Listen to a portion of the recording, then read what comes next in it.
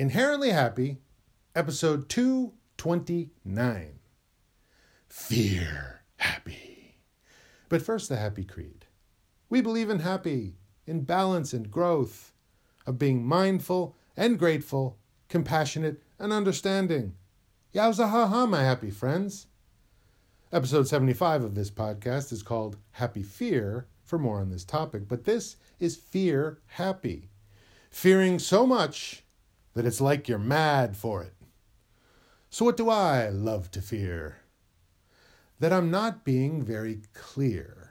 I aim to be happy and nice and follow my own good advice, but I stumble when my need is most severe.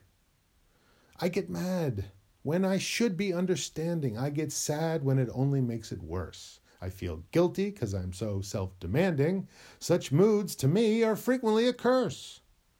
I fear happy will always prove elusive, and no one will see me for who I really am, and all my studies will prove inconclusive, and no one will ever give a happy damn.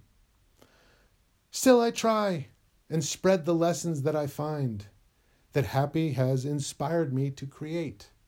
I use them to both suggest and to remind that balanced growth beats mean and spiteful hate.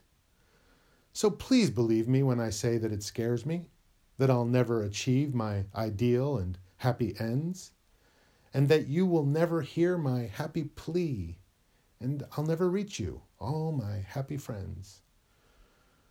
Or that if I don't do everything in rhyme, no one will even bother listening to anything I say, and I'll fall back into old stresses and habits, pushing me to play it safe, making everything bland and boring, and robbing me of the joy and challenge found in the uncertainty of life.